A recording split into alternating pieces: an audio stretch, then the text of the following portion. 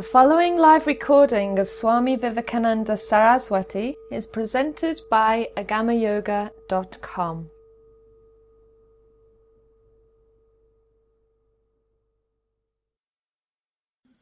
Therefore, please remember that evolution, the concept, the idea of evolution, is the fundamental answer to some of the fundamental questions. Because people can ask, why are we here? And one possible answer is to evolve. Why does the universe want us to evolve? Well, we don't have a clear answer to that yet. So we can simply say because, but the first question still remains. No, many people would say, what is the meaning of life?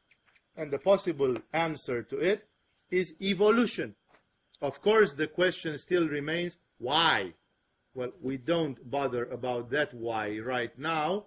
The whole point is that the idea of evolution is fundamental. And I would like to share, not only in the yoga practice, but I would like to share some ideas which result from this fundamental concept.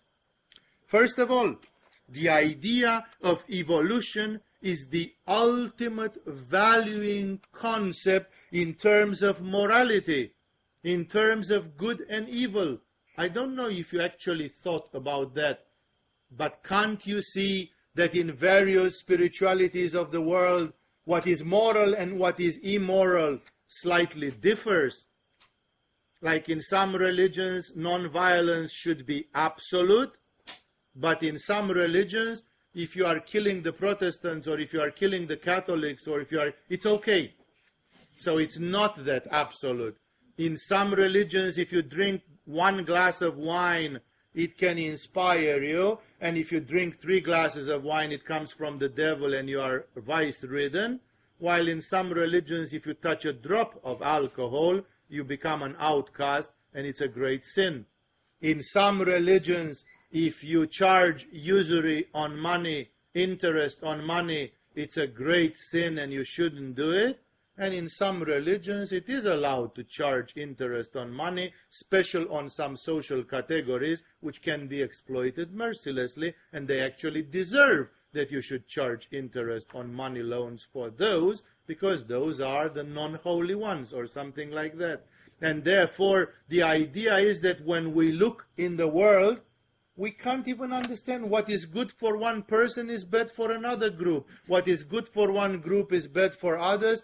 And that's why we wonder, are all these things arbitrarily made? What is the common denominator of all the morality and ethics on this planet? And the great yogis have been unanimous at this. It's the evolution. And the idea is as simple as that. Whatever you do or anybody does which favors evolution is good, because evolution is the will of God. God sent us here, if you prefer a theological view, God sent us here to evolve.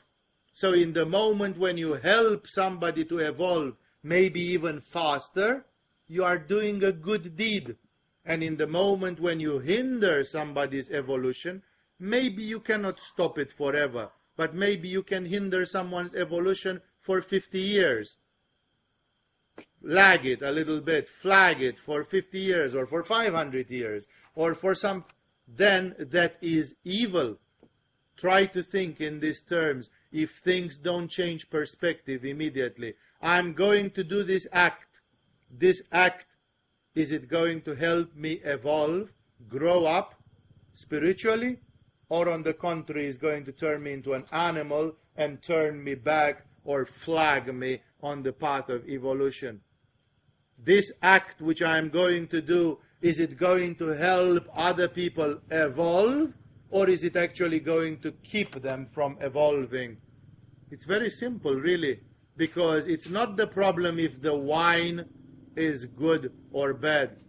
The problem is if drinking the wine inspires you spiritually, or it turns you into an animal which becomes possessed by spirits and vice-ridden, and thus debases from the quality of being a human being and turns back to subhuman levels of existence. And therefore, all the moral and ethical things in this nature were preached by great visionaries, saints, seers, clairvoyants, enlightened beings, and so on, who thought that they had some answers. For example, the Muslim saints and mystics or the Hindu saints and mystics thought that it was not worth playing with alcohol under any form. That is why in Hinduism, if you drink wine, you become an outcast. It's one of the rules of Manu, in the laws of Manu, that if you touch alcohol, you lose your caste privileges and you become a pariah. You become an outcast. It's as simple as that. Why? Because Manu thought and thought and thought, and then he said, it's not worth giving any lead to this, because some people will do it more, will push the envelope a bit more, will push the envelope a little bit more, and then they will step over the red line, and it will be on my shift. And therefore Manu said, I better tell everybody straight out, no alcohol. It's much more simple to say no, not at all, than to play with it and say up till a glass. Well, there can be a glass as big as this, right? If you are really smart, no? Up till a glass, it's okay. But people are pushing the envelope, aren't they? So therefore, try to think about this. We always think about what is good. I want to do something good with my life, but I don't like the Christian theology. It pisses me off. I don't like my old traditional society from which I come. Always think in terms of evolution. What I am doing now promotes evolution, mine and others'. What I am doing now stops or delays evolution, mine and others'. I really know what is good and what is not good. Therefore, it's a very important, so important evolution is that everything hangs on it. It's like the purpose of life is that we evolve. It's like the earth is a school. The earth itself is a classroom, and we are pupils. We are here to learn. And if we don't learn, we are laying on the job.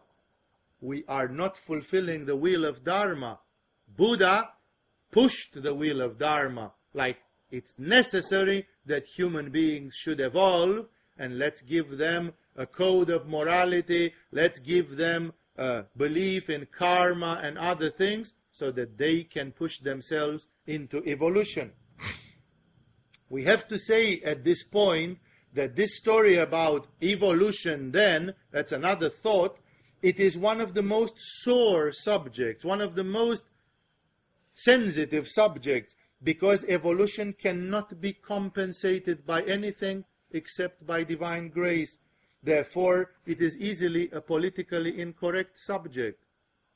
Try to think, if I, as a spiritual teacher, look at a person and say, I can see that you are not very evolved spiritually, because you are a young soul, and you didn't live a very long number of lives as a human being. And on the contrary, that person is a very evolved soul, because he or she lived lots of human lives.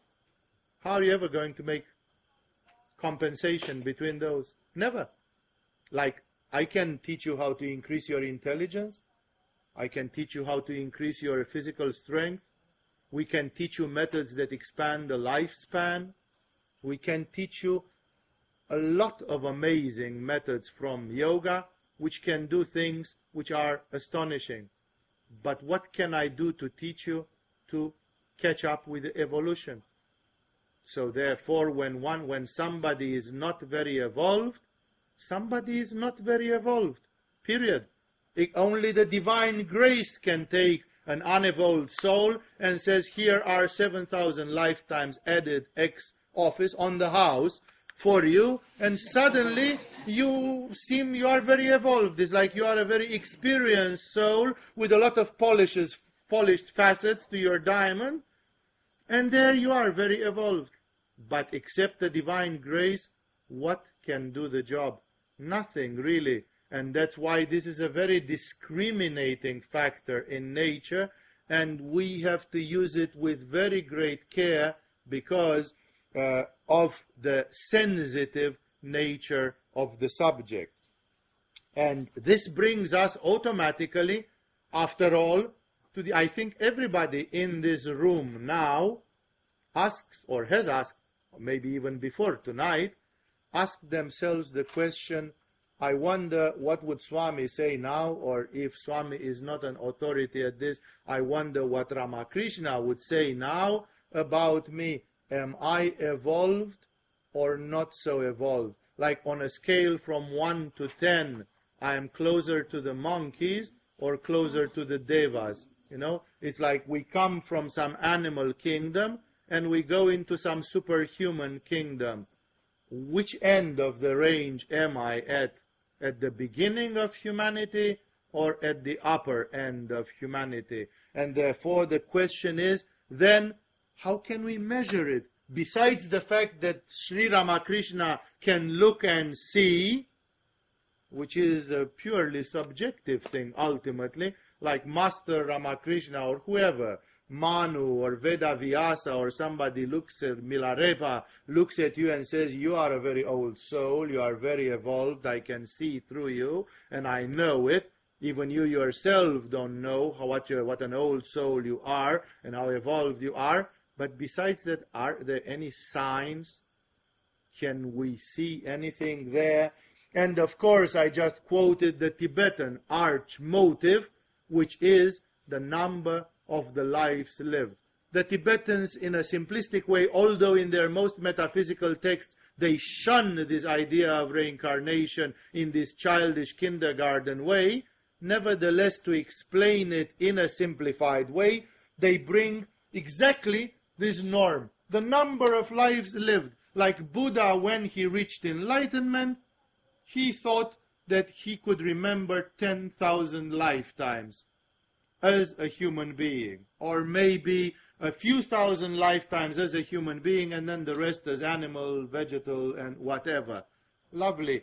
If you put the average duration of incarnation for 400 years, which is the actual average duration for the reincarnation cycles, and you would multiply that with 1,000 lifetimes, that would bring us to 400,000 years of spiritual existence in 1,000 lifetimes. And if you would bring it to 5,000 lifetimes, that will mean something like 2 million years of existence as a human being, sometimes physical, sometimes as a ghost floating in the bardo, and then physical again, and then again out in the astral body, and then again physical, ping-ponging between two worlds like this, commuting, shuttling between two worlds like this, and it takes times of the scale of millions of years.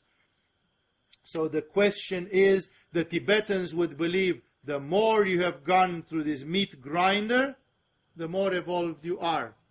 And the idea, and I said it, I'm saying it every month when we talk about Ishvara Pranidhana in our final lecture on the last Friday in the first month course, the idea being that if you are an evolved soul, you naturally have lots of aspiration, you are dead bored by all the human joys, like everybody is trying to get money, family, richness, career, fame, this, that, and some souls couldn't care less about this thing. It bores them to death. And you could save the world and get the girl like James Bond. Totally boring. It's like, I've been there and done that 20 times already, and it's become a boring movie. And you could as well reach honors as a scientist and Nobel Prizes, and it's dead boring, like I've done that and it doesn't interest me. And you could have 15 children and organize them in a rugby team and watch them play rugby. It's like, I've done that as well, and it feels like everything which you propose, everything which you suggest is dead boring. Haven't you got anything more interesting to offer in this life? Unfortunately not. And that's why there would be souls which are like a baby. What characterizes a baby is what Jack London in one of his novels termed beautifully as the thirst of life. You thirst to live. You are thirsty to live, and any experience, you are greedy for it. Like a baby. A baby wants to learn. He forms neural synapses, and he wants to learn to walk, to touch. He takes something and puts it in its mouth and chews on it to see if it's good to eat, and something, and sometimes touches red-hot objects and gets burned and falls down and hurts itself. It's because we want and want and want and want to experience. And some other souls, which are not young souls, are what we could say like they are born old.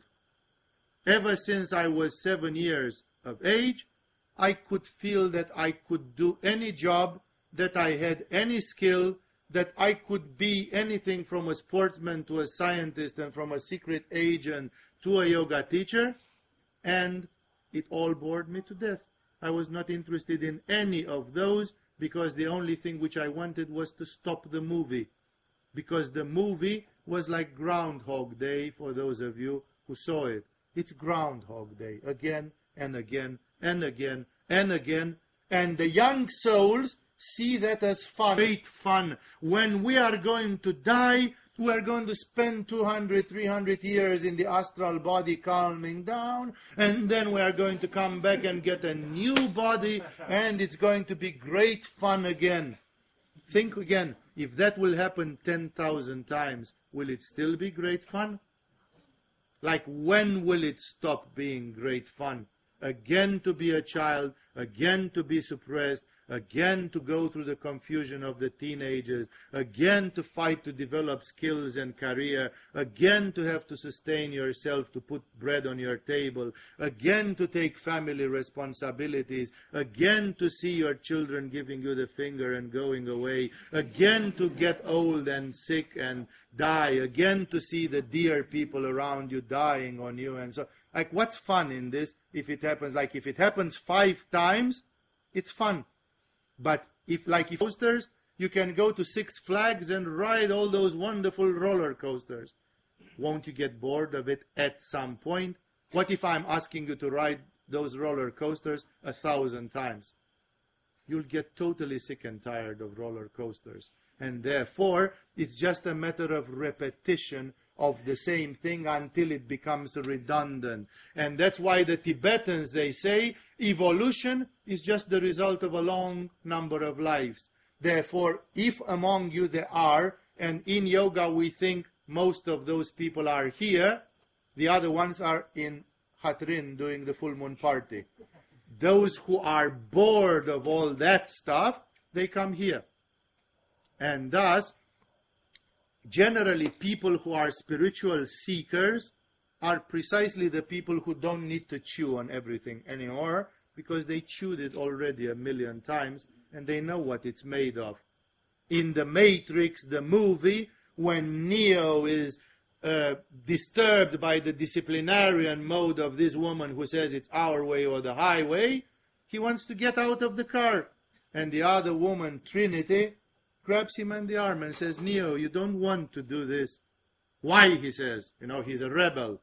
And she shows him the road, and she says, because you know where that road leads. You've been 100 times down that road. No? It's like life can get very boring after a number of repetitions. No, you can hope that if in this life you make a bunch of kids, unlike in the 5,000 lifetimes until now where they all gave you the finger and disappeared, this time they are going to be extremely loving and passionate and good and brilliant and geniuses, and you are going to bite the dust again. And your subconscious mind is going to get reinforced, finally realizing, oh why was I stupid once more, believing in this Fata Morgana, getting hypnotized by this universal illusion, by this universal Maya. And therefore, a sign of evolution for the Tibetans was exactly this sort of quest for spirituality, that you long for spiritual things, you have aspiration, and you don't know why. It's an overpowering urge inside you, and every time when people tell you do this or do that, because that's what normal people do, It's like, oh, leave me alone. I don't even want to hear about this thing. It's a complete turn off. But you see, therefore, the Tibetans would say that signs of spiritual evolution are, what do you get from many, many lifetimes? You get a very complex spirit. Like you are a very complex person. You are not what would be a simple person. You have this and this and this, and you can be many people in one and the same body. You feel that you are very rich psychologically and that you have accumulated many, many things. Not that, oh, I'm just a macho man, or I'm just a sexy woman, or I'm that a very intelligent man, but have no heart, have no willpower, have no this, have no that. I can be everything. I can be full of willpower. I can be heartful and compassionate. I can be artistic and intuitive. I can have an amazing intelligence. I can be sexual in bed. I can be vital and a lover of sports and hiking and nature and movement. And I can be all those things because I'm complex. And signs of it are therefore the aspiration after liberation. I want the Groundhog Day to be over, and I want to see what comes after this Groundhog Day. So aspiration for liberation, aspiration after realizing God, or knowing God if you prefer, after perfection, the desire to detach yourself. Very few people want to be detached. Every month I'm holding a lecture to the first month about aparigraha, the great, huge value of detachment, that it is most beneficial to learn to be detached. Only those men and women who are detached can really live their lives at the highest levels. And guess what? 90% of the pupils who listen to that lecture, they shake their heads and they say, yes, Swami has made a very nice lecture tonight. And then they go home and continue being attached. Nobody really is trying to be detached, with the exception of a few people who have that germ, who say, yes, that sounds right. I would like for the next year to be detached, to live my life with detachment, because I feel that attachment produces pain, suffering, blindness. It's a soap opera. My life is going down the drain precisely because of the attachment. So if you have the desire to go detached, that's a wonderful sign. It shows that you have some spiritual evolution, because the spiritually unevolved person doesn't even dream about trying to get detached. Hey, yeah, getting detached. Why would I want to do that? No, because that person's motivation internally is different. They didn't reach that wisdom. And therefore, I have the desire to no longer run in circles like a squirrel in this Groundhog Day. And remember, not everyone has that. It's normal that in a yoga school, around a spiritual teacher, where spiritual practices are being done, exactly such people come. And the other kind of people even feel turned off. They say, you guys, you don't want to do anything constructive. All you want is to get detached and meditate. That's not what I want to do with my life. That is a profound misunderstanding. Because, of course, those people are blinded by their own monkey mind, because they understand that detached people don't do much. They are socially indifferent people. But actually, Jesus did much, being perfectly detached.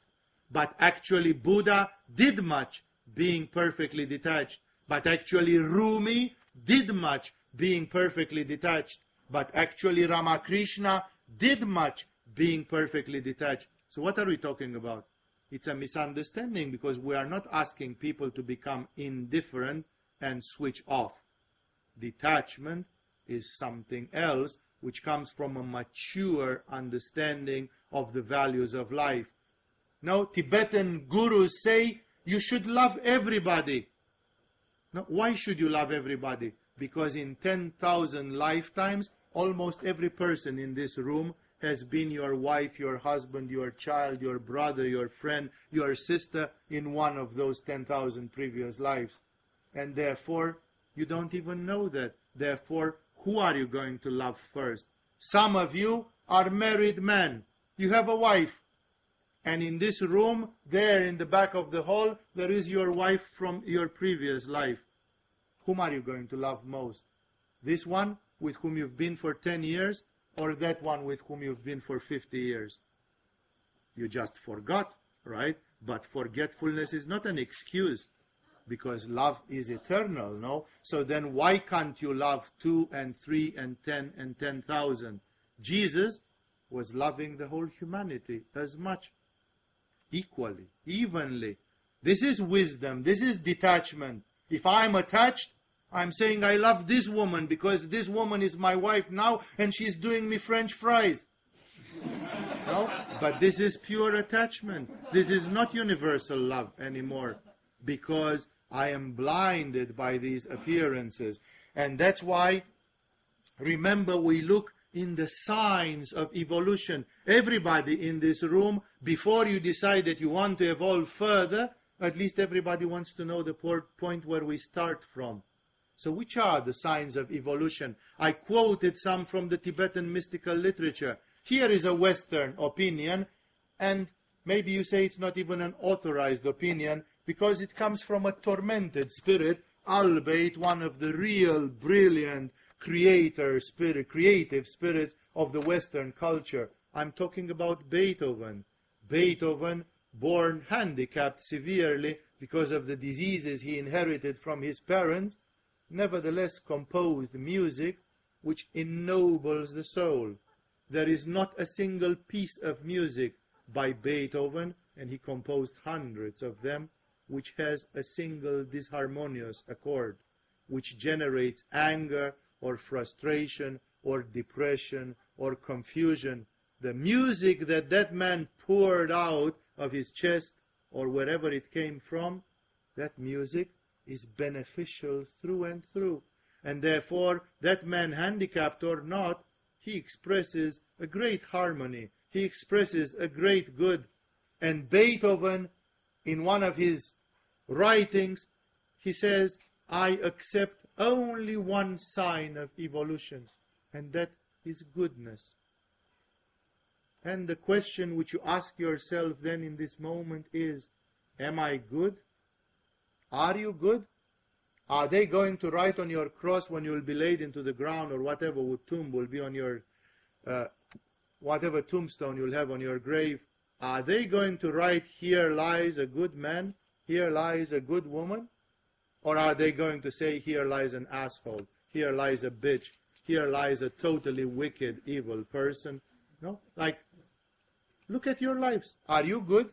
How much good did you do the last 10 years? All the friends and the people who are around you, did you feed them? Did you comfort them? Did you soothe them? Did you try to make peace? Did you try to alleviate their pains? Did you are you a good person? No? In Romanian folklore, as a slang expression where people say, Walter is as good as warm bread.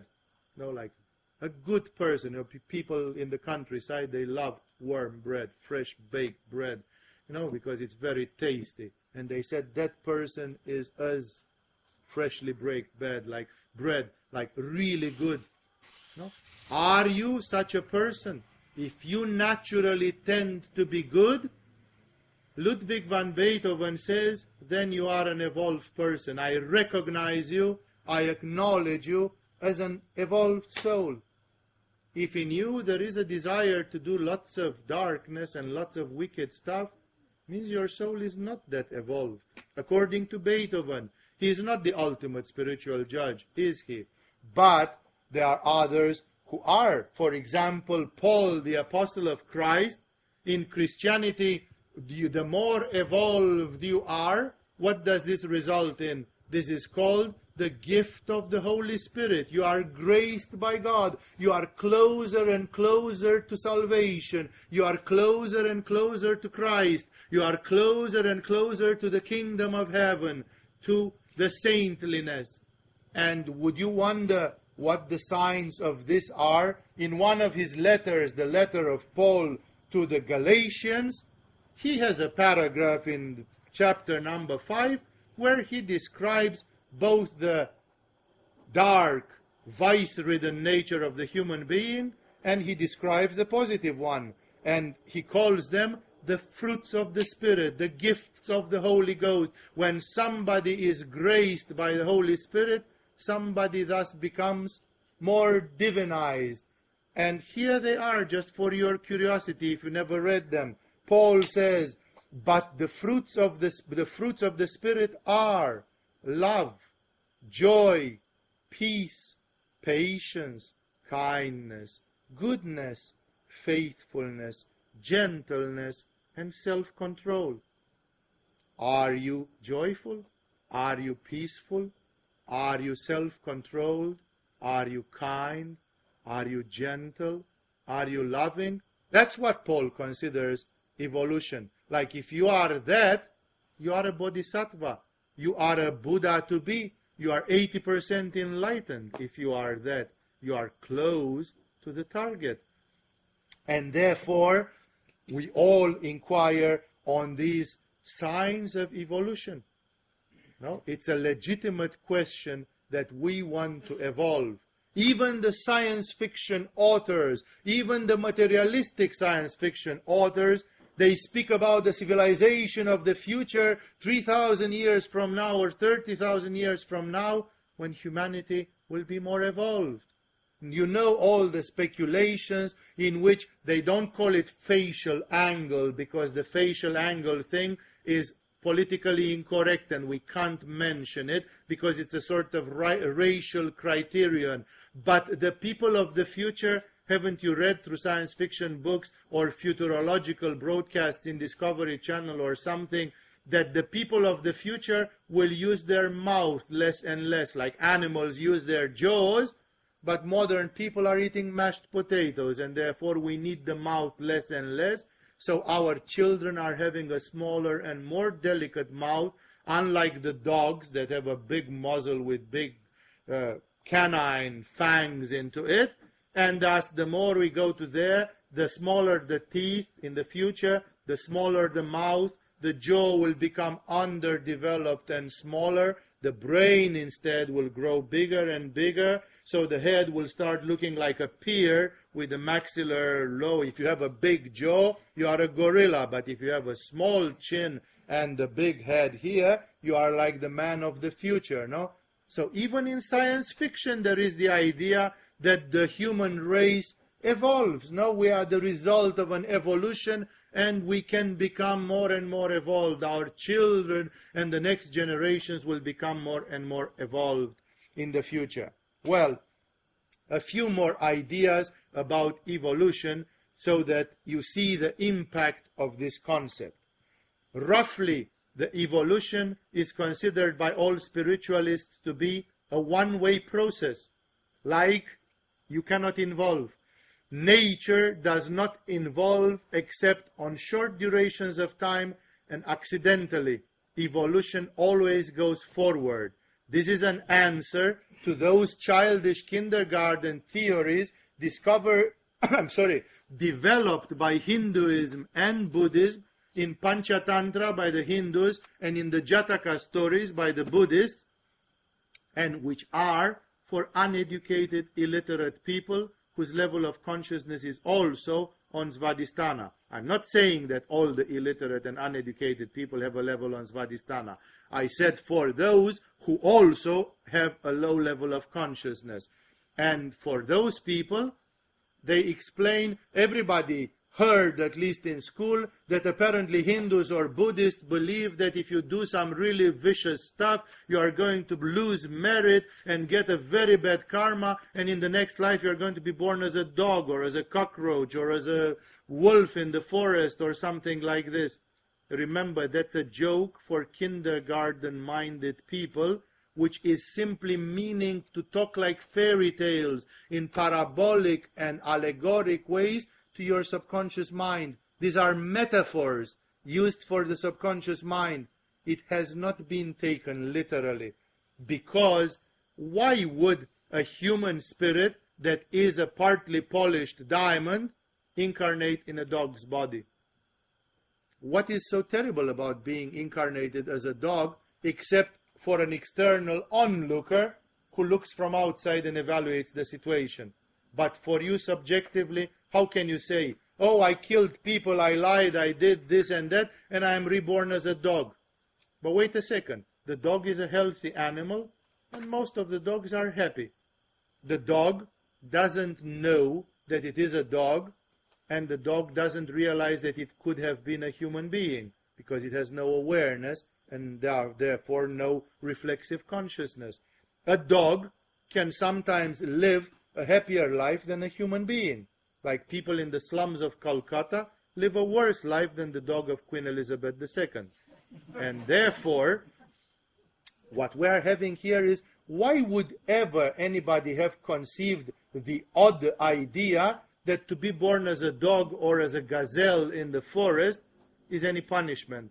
Because the gazelle doesn't feel punished in any way for being a gazelle. And it's happy with its own animal life, which consists in eating, sleeping, procreating, and all the basic animal needs of nature. Therefore, try to realize, if indeed anybody was a torsionist for the Spanish Inquisition, and you have to pay lots of karma for that, then you get born in Somalia or in Sudan or someplace, and by the age of 14 you've been raped 3 times per day, and then, as you saw in the movies or in the documentaries, you lie down on a field and vultures are eating you alive. That's hell. Not to be a dog. What hell is about being a reindeer in the forest? Therefore, remember that those stories were allegoric, and great lamas and great gurus and great seers disagree profoundly ad literam with the idea that a human spirit can be reborn as an animal. It can't, because if it's a matter of learning a bitter lesson, you can learn it in a human body very, very well. A brain of a dog cannot express all the complexities of a human consciousness and psychology. Your astral body today is way too complex for a dog brain to express all the emotions. For example, many of you every day experience anxieties, but most dogs cannot experience any anxiety. Their brain is too simple for anxieties. The only anxiety an animal experiences is instinctual anxiety about not eating, not sleeping, and not being allowed to procreate. But for the rest, there is no anxiety in a dog that somebody could be, or somebody did, or I'm not going to fulfill some goal, or I'm too stupid, or this or that. And therefore, please understand, evolution goes forward. It is technically, practically impossible to go back. That was a childish metaphor used to tell to people that if you live a virtuous life, you earn spiritual rights, and if you live a vice-ridden life, you are pushed back, you dehumanize yourself, you decay as a human being. But it doesn't necessarily mean that it was exaggerated on purpose, so even people whose mind is childish can understand the point of it. Another very important point is that evolution can be automatic, as it is for animals, ignorant human beings, many of the beings living in the subtle universes like spirits, entities of nature, or it can be deliberate, as it happens for spiritual seekers, for some human beings therefore, and for some other incarnated beings. Therefore, this is it. The evolution is up till a certain point automatic. The wheel of Dharma spins. Vegetation turns into animal, animal turns into human, humans goes towards bodhisattvas. Which means the good news, or maybe the bad news for some of you, but I think it's good news, is that you are floating on a river which goes to the ocean of cosmic consciousness. Either you know it or not, either you wish it or not, you are going to be enlightened sooner or later. It's true, it may take 1,000,000 years from today, but it's still inevitable. When Yudhishthira was asked by Dharma what is inevitable, he didn't say death and taxes. Yudhishthira said inevitable is happiness, bliss. This is inevitable. All of you here in this room are condemned to reach bliss one day, to be Buddhas. You like it or not. Because you are floating on a river, and the very fact that your breath goes hum sa, the very fact that you convert oxygen into carbon dioxide makes you float down the river. Only this river flows very slowly. From the point where you are to the ocean, it may still take 1,000,000 years of floating with the rivers. 250 lifetimes, something like this. You can speculate, right? And therefore, this is automatic evolution. Unfortunately, there exist some false prophets of the New Age, people who are actually manipulated by their own tamasic spirit, by their own laziness. It's a cryptic laziness, because people who don't practice spirituality hate and envy the people who practice it. People who have no faith, such as religious faith, they hate completely the people who have it, and they go mad at it. They feel like making documentaries, throwing buckets of cold water at those unconscious, idiotic, stupid people who do believe. How can you believe? You know, it's almost irritating. It's almost like the demons, all my demons are provoked because you can believe and I cannot. You practice 5 hours of yoga per day, and my subconscious mind knows that you are going quickly towards your nirvana, and I, because I am still possessed by my demons, don't find the resources to pull the thumb out of my ass and do something. And instead of me acknowledging with humbleness that I am the lazy one and you are the industrious one, I actually am trying to put you down. I would like to see you failing, because it would make me feel better in my laziness and in my inertia.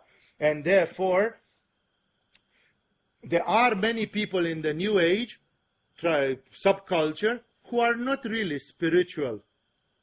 And they found themselves on the position of writing books or preaching or giving teachings. And their teachings are actually teachings coming from the mouth of the demons, not spiritual teachings.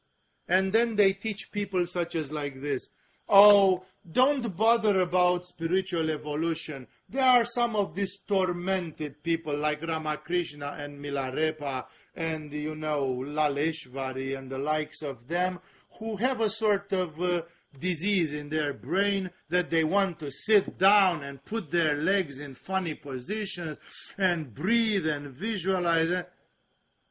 Watch the sunset. Relax. Life is beautiful. I completely trust in life. Life is taking us all to Buddhahood, doesn't it? So why would you make any effort? It's the will of God, it's the will of life that we all are heading towards great wisdom and great. So don't worry, which basically means don't come to yoga. Don't bother doing meditation. Don't do anything like this. Live your life, and evolution is there. What these lying people don't tell, either because they don't know it or because their demonic spirit pushes them to hide it, is that actually, while that is factually true, that if any one of you in this room chooses to make no spiritual efforts, I am not trying to be aware, I'm not trying to increase my consciousness, I don't want to feel my chakras, I don't want energies, I don't want to be moral and ethical, I don't want to meditate, the hell with all of it. I just want to watch the sunset and live a normal life. Do you evolve in such conditions? Yes, because you are on a river which floats to nirvana. But there are a couple of things which you don't know. One, that river will take 1,000,000 years. Are you willing to wait? Many of the lazy people would accept anything for not making any effort. And they say, yeah, so what? I will wait 1,000,000 years, right? What's the big deal? Yeah, I'm perfectly okay. Life is beautiful. I'm going to live another 400 lifetimes, and guess what? I'm going to be happy every time. No, this is, I don't care. Maybe you are unhappy with your life. I'm happy, and okay, you are accepting that, but then maybe you haven't looked around carefully, because that's what the great spirits have observed. Evolution, when you don't do it yourself, is painful. Like the biggest way of Mother Nature to push people forward is by kicking them in the butt. Every kick in the butt, says a proverb, means one step forward. It's disgracious and painful, but it pushes you forward, doesn't it? And therefore, the sad truth is that 999 people out of 1,000 evolve by converting oxygen into carbon dioxide and getting kicks in the ass from life itself. Life has to push you forward. How does it push you forward? For example,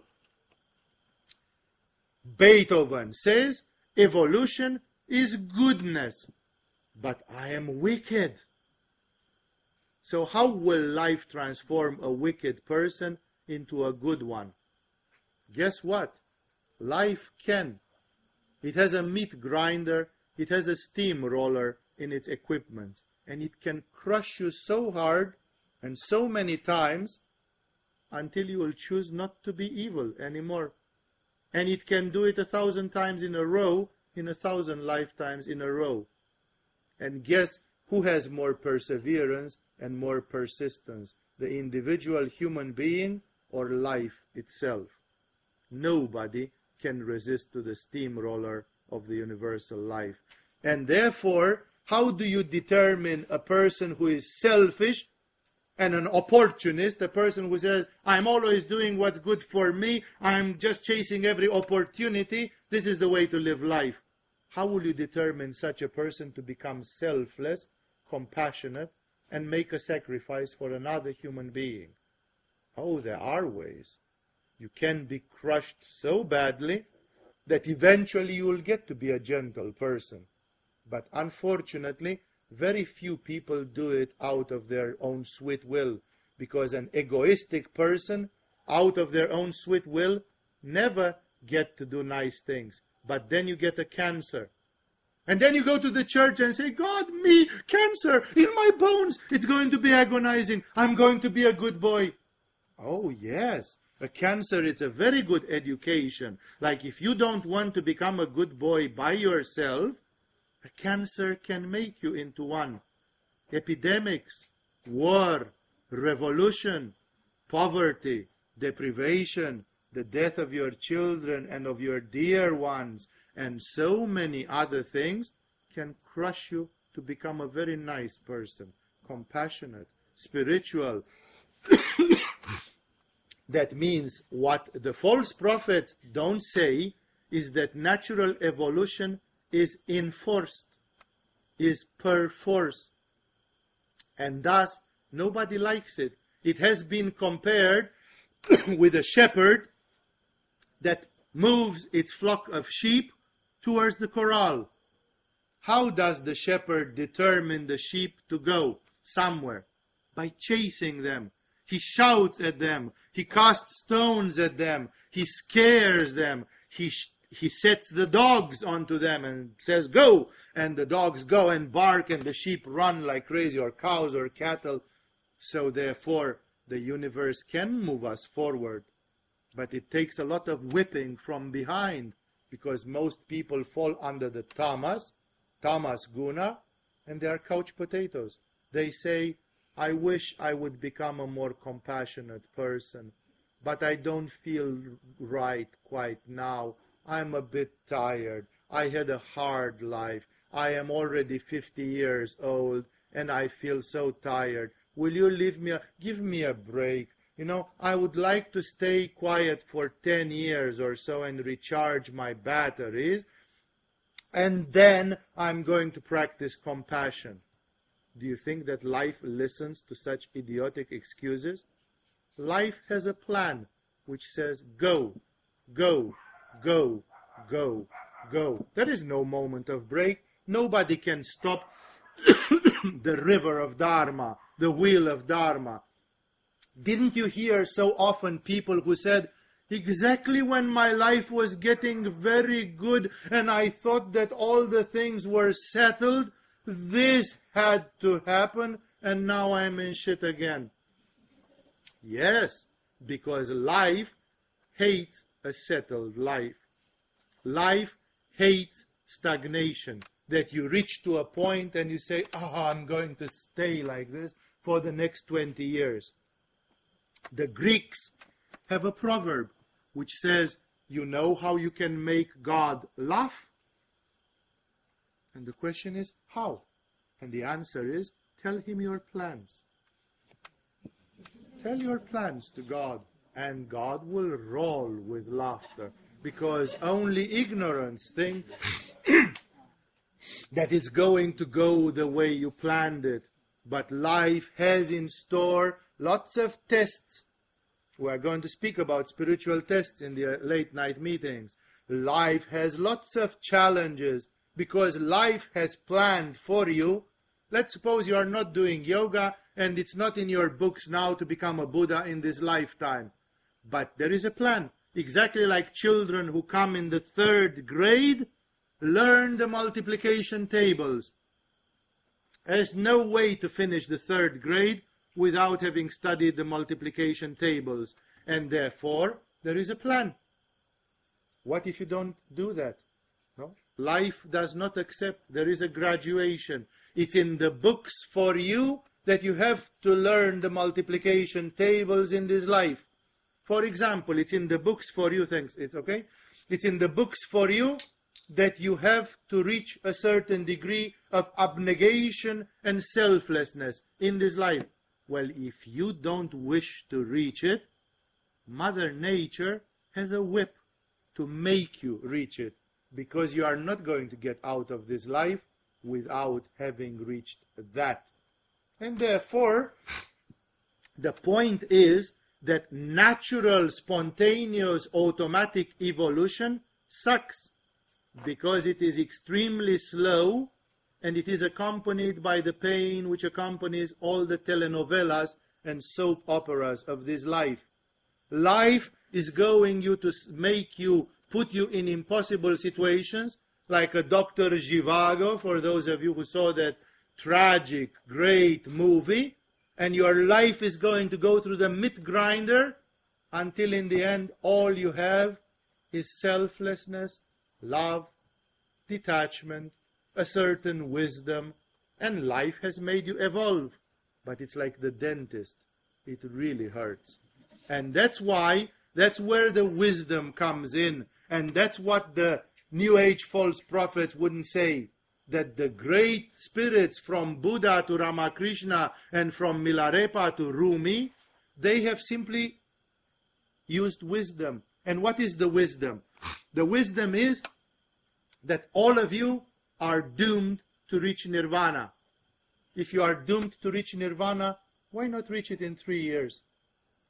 Why procrastinate? Like it's the inevitable end. You are pushed like cattle in a corral by a wall that moves and pushes you towards that exit. There is no way of ending except through that door. Then if you are smart, why don't you run there directly? Why do you expect to be pushed from behind? With death, with pain, with frustration, with waste of time. That means when a shepherd moves a flock of sheep, guess what sheep are getting the whip and the stones? The ones from the back of the sheep of the flock. Never the front ones. The front ones are going ahead always. This is the spiritual person. This is the spiritual evolution in yoga. The yogis have realized, why should we get whipped by Mother Life, by Shakti, by the great goddess, who actually wants to push us to samadhi? Why shouldn't we go out of our own sweet will, since we have no choice? This is like the great joke in which God decided that Adam was not so well off being alone and put him asleep and took off his rib and created Eve. And then Adam came back to consciousness. He woke up.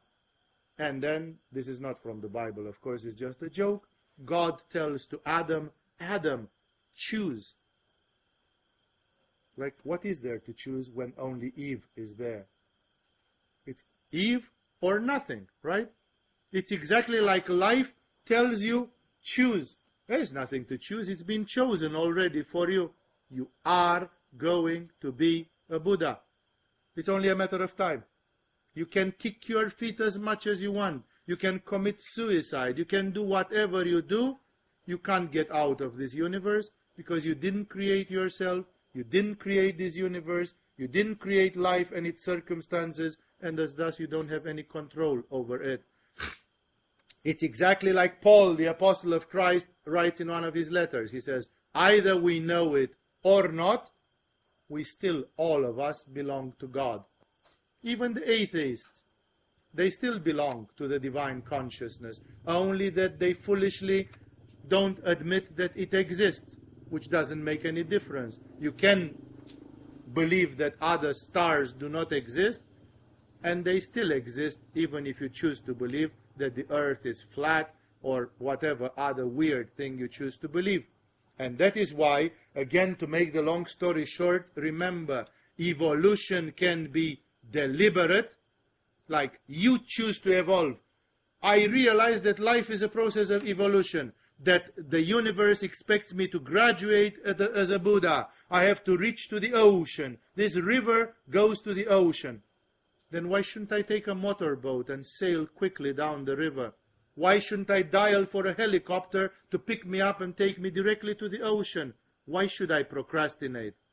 Because I can anytime turn back to the river and sail down the river. I can come for a holiday on the river. Let's do some whitewater rafting, no? Let's raft down the river. But I'm coming from the ocean. I'm not a prisoner of the river. I graduated, and now I am a traveler. Now I am a visitor. While people who are on the river, they are like inmates. They are like prisoners. They cannot get out of the river before they fulfill the project. And that is why this is therefore the big idea. Spiritual people are always doing deliberate evolution. Ignorant people stay in the laziness and inertia of automatic evolution. But spiritual people evolve deliberately. And that's what spirituality is about. When you stand on your head, when you do Laya Yoga, when you do moral and ethical self-discipline, and 1,000 other things which you do, every time you accelerate your evolution. Why? Because you don't want to be the black sheep in the flock, and you take responsibility. You say, I realize today suddenly that I am doomed to evolve. And thus, I have taken my own evolution in my own hands. I don't need nature to push me like an ignorant cow, because I'm not a cow. I am a human being, and I am asking myself, who am I and why am I here? Therefore, the difference is, if you want, the condition of self-awareness, the condition of consciousness. An animal cannot accelerate its evolution because it can't ask itself, what's the matter with me? But a human being can. And that's why human beings are the first ones that can deliberately become Buddhas. That's why all the spirituality, Tibetan Buddhists and others, they say a precious human life. If you'd have been born as a sheep, that is not a very precious life, because it's automatic, animal, instinctive, and you can't do anything to accelerate your evolution because you don't have self-awareness. But the human kingdom is a very special offer. Like on this planet, there has appeared at least one biological form that has awareness. And this form is the only form which can go to enlightenment until today.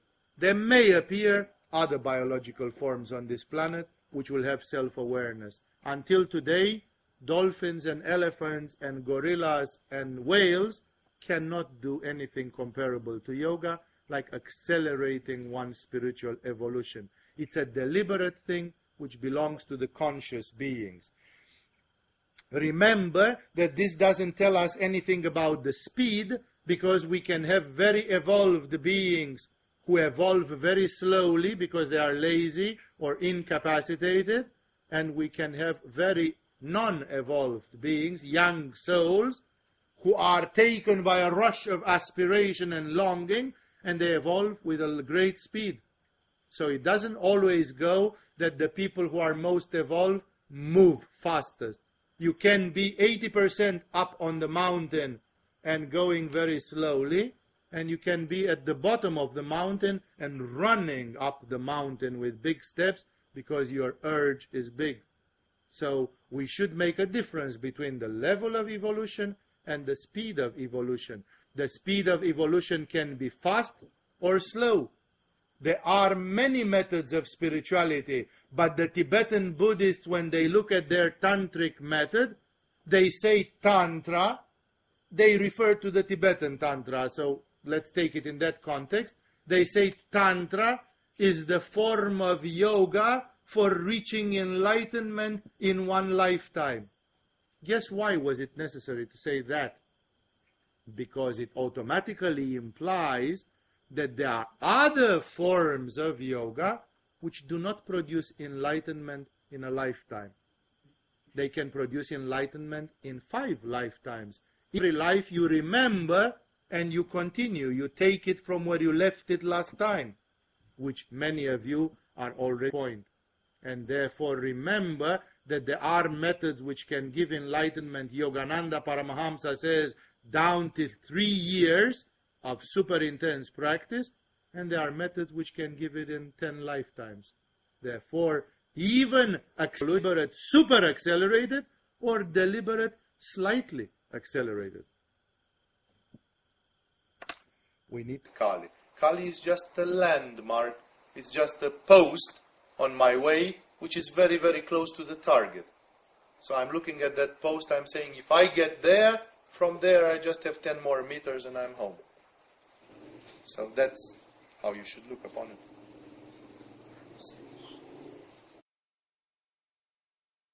This was a live recording of Swami Vivekananda Saraswati. For more information, visit us on agamayoga.com or go directly to agamayoga.com/downloads.